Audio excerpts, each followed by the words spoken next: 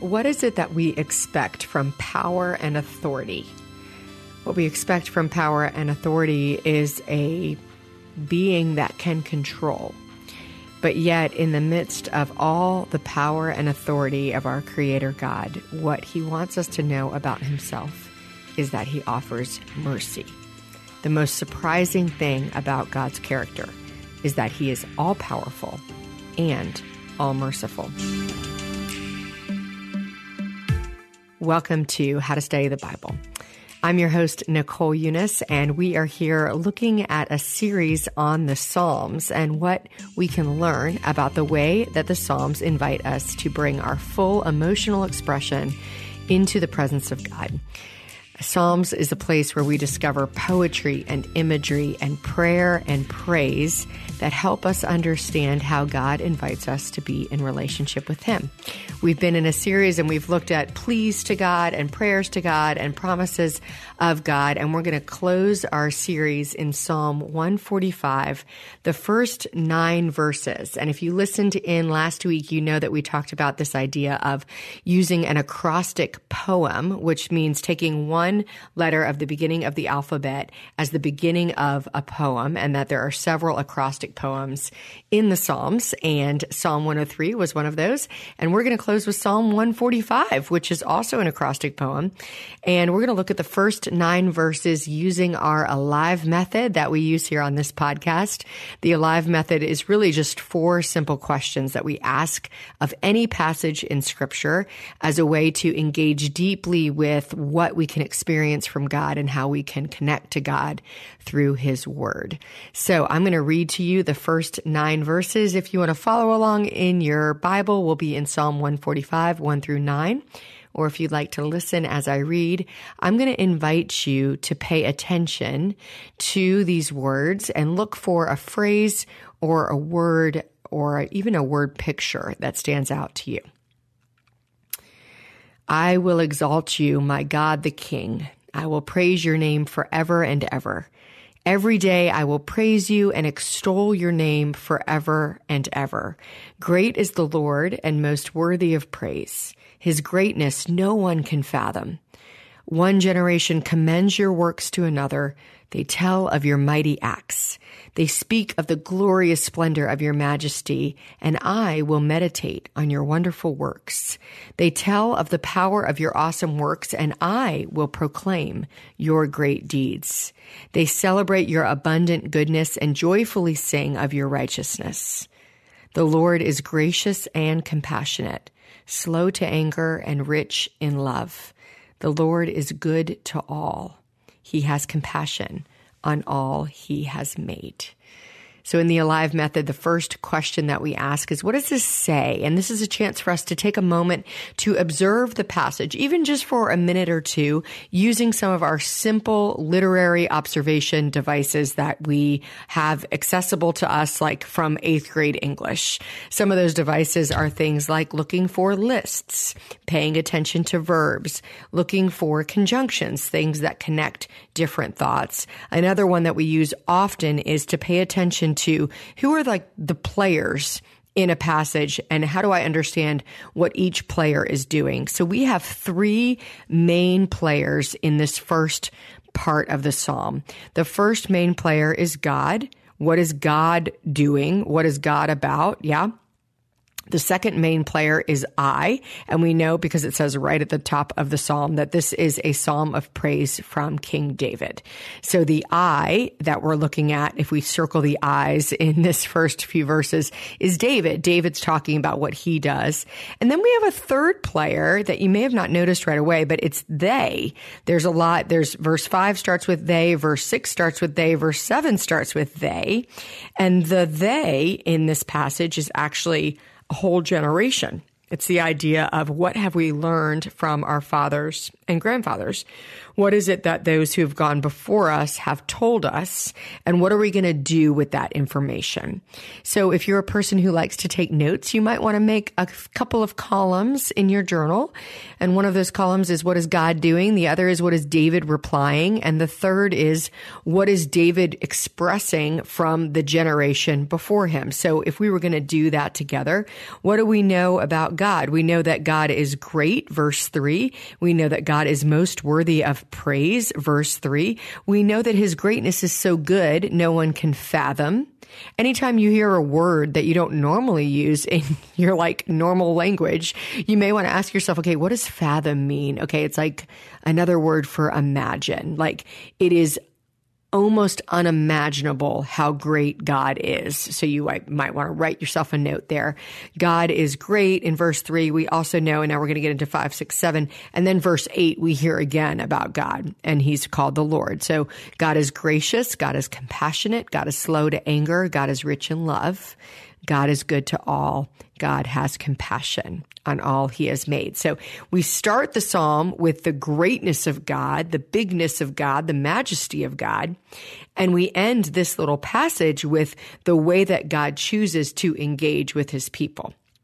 And in the middle, we have what David is expressing, right? And what he is learning from other generations. So what we know in verse 4 is that a generation commends God's work to the next generation through the telling or the retelling of stories of God. We know that the generation speaks of the splendor of God's majesty. We know that the generation tells of the power of God's awesome works. We know that the generation before celebrates God's abundant goodness and sings of his righteousness. And can I just take a moment and say, I love this connection.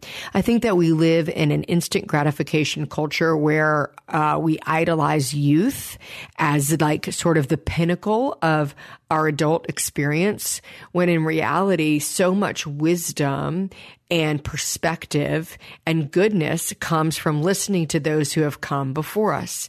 And every single one of us in our salvation story is linked to another believer. Most of the time, that believer may be someone that has come before us.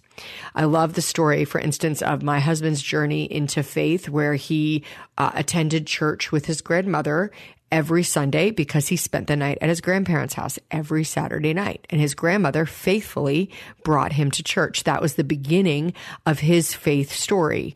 And I'm not sure his grandmother's faith story, but if we were able to ask her, and I hope one day in heaven I'm able to ask her, I am sure that her own faith journey would also be built on the generation before her. All of us are standing on the shoulders of the generation that has come before us.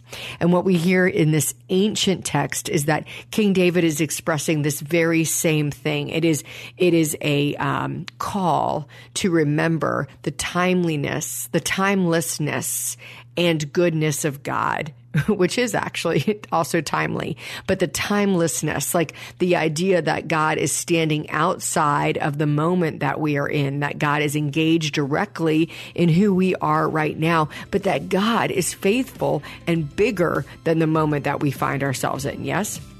So when we ask ourselves that question, what does it say? We begin to be able to really process what the words are really saying by the way that we focus on verbs, lists, repetition, conjunctions, or like we've done today. What are the actions that are taking place with the characters in this psalm?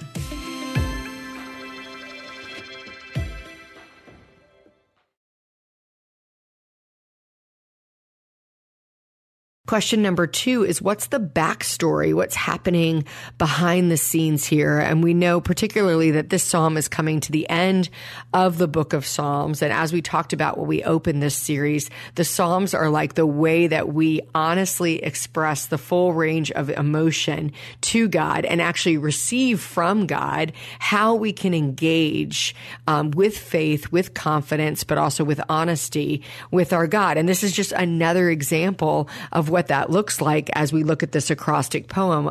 It's sort of a side note, but as part of the backstory, I think it's interesting to note that creativity and art and imagery is a huge part of the way that we express who God is. And I think that often we can be in a very high productivity culture where it's like you just got to get in, get out, and make sure you understand what it's saying, when in reality, this kind of thing, like an acrostic poem or beautiful imagery about God, is an invitation to our imagination. It's an invitation to entering in to the beautiful, creative way that God has wired each and every one of us, and also the beautiful and creative way that God himself expresses himself in his creation. So as we look at this psalm, let's just keep that in mind, that in the backstory here, we know that this is a psalm of King David. And in verse 1, he calls God the King. So I love that connection between David, who he himself was king of Israel, is actually like, no, the real king is God. And Jesus, we know, is the King of Kings, the Lord of Lords, that we can connect this idea of God's lordship and his majesty in our life when we think about the idea that the one who is considered like the king of the world is calling God the real king of the world. Yeah, amen. Okay, question 3 is we ask ourselves, what does this mean? What are some of the principles that we can apply here? And as we think about the Psalms that we've already looked at together over the course of the last several weeks, here we are again in this kind of same framework, this same rhythm of how do we claim the promises of the character of God? That there seems to be this, of course, repetition that we see in here in verse 2. How often am I going to praise you? Every single day. How long will I extol your name? Forever and ever. Like there's this sense of we're called to a rhythm and a repetition and a remembrance in our life with God. This is something that we've seen repeated over and over again in the Psalms. That if we're asking ourselves, what does it mean to flourish in a life with God? The Psalms are inviting us to find the patterns of a framework for how we do that. One of the ways that we can do that is actually just by like being in the Psalms like we are right now. But another way we can do that is to take the framework of a psalm and actually apply that to the way that we engage with God. One of those frameworks that we see over and over again is being able to call on the character of who God is, just like rehearsing the character of who God is, as we see in verses 8 and 9. The Lord is gracious and compassionate, slow to anger, and rich in love. And I would ask you, do you believe that to be true about the way that God interacts with you? What if you put your name in verse 8? The Lord is gracious and compassionate to you, Rebecca. The Lord is slow to anger and rich in love for you, Danny. The Lord is good to all for you, Terrell. Like, how about putting your name in that and asking yourself, like, just on the principle is right there for us to grasp. Like, we don't have to like work hard to get to the principles in Psalm 145 because they're just here for the taking. They're just written out. There's actually just principles written out for us, right? And in this framework, we can begin to ask ourselves, what does it mean for me to actually recite and repeat and rehearse what is true about God? And then what is it like for me to put myself, to speak to my soul, as it says in another psalm, to tell my soul what I'm going to do? In verse 1, I will exalt you, my God, my King. I will praise your name forever and ever. And how often am I going to do it? Every day. How long am I going to extol your name? Forever and ever. That there is this process of actually engaging with a mindset, and that somehow, in the miraculous way that only God can do, our hearts are changed, our minds are renewed as we, in the midst of our troubles, in the midst of our worries, which God also welcomes, we are invited to continue to reset our mind, or as it says in Colossians, to set our mind on the things above. And the Psalms actually teach us how to set our mind on the things above. And specifically, this psalm teaches us a framework for how we can do that. So we can claim any of those principles for us. A principle could be that it is important to meditate on the wonderful works of God, right? That's verse 5. We know that we can claim the understanding that I have a responsibility to the next generation in the way that I live out my life for God. We can claim the truth that we are called to praise every single day, forever and ever. So any of those principles could be the ones that you would apprehend for today, that you would apply for today. You might take one that really stands out to you right now.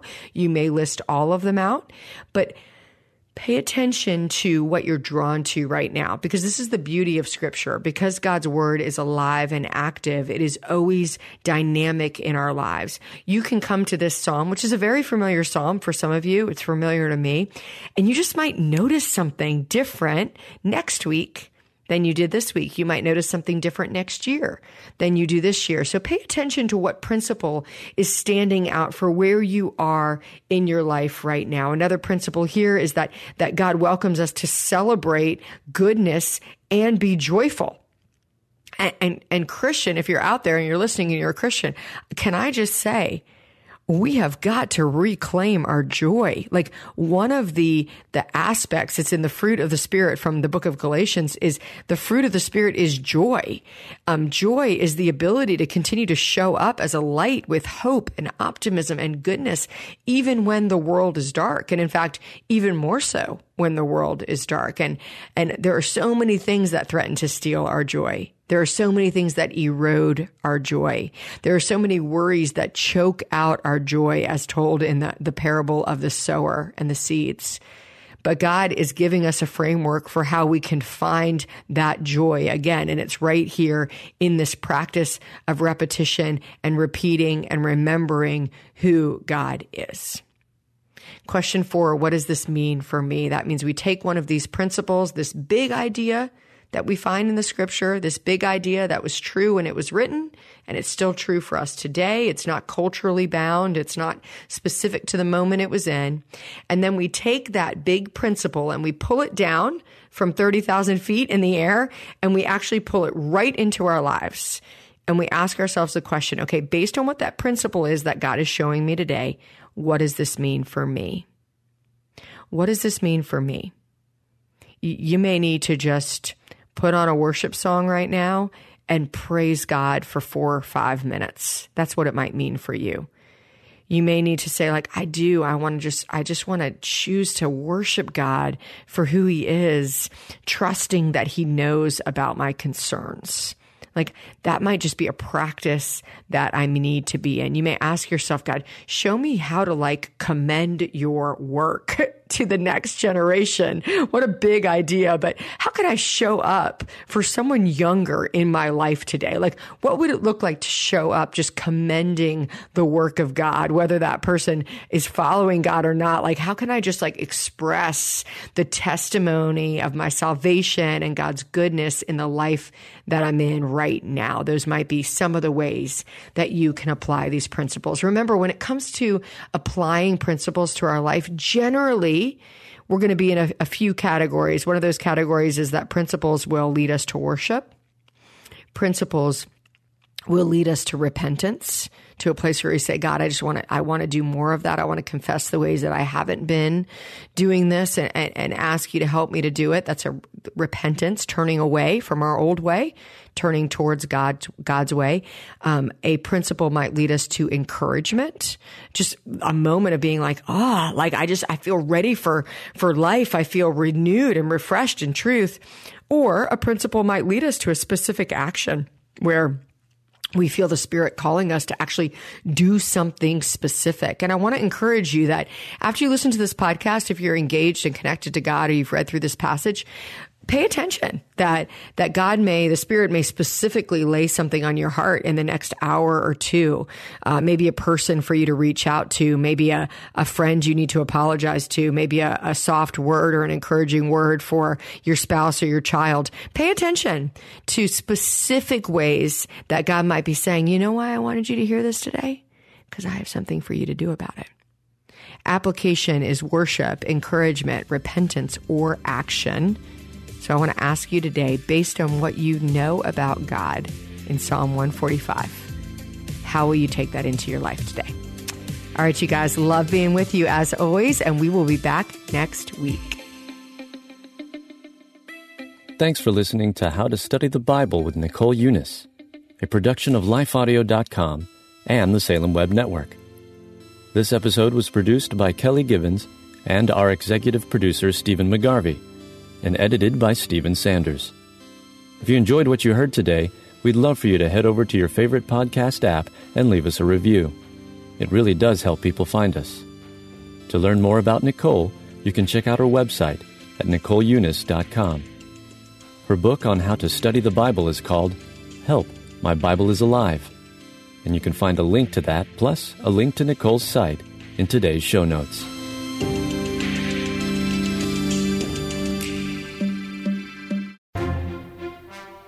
Once in a generation, a podcast comes along with the power and eloquence to inspire us all. This show will entertain you while you wait for that one.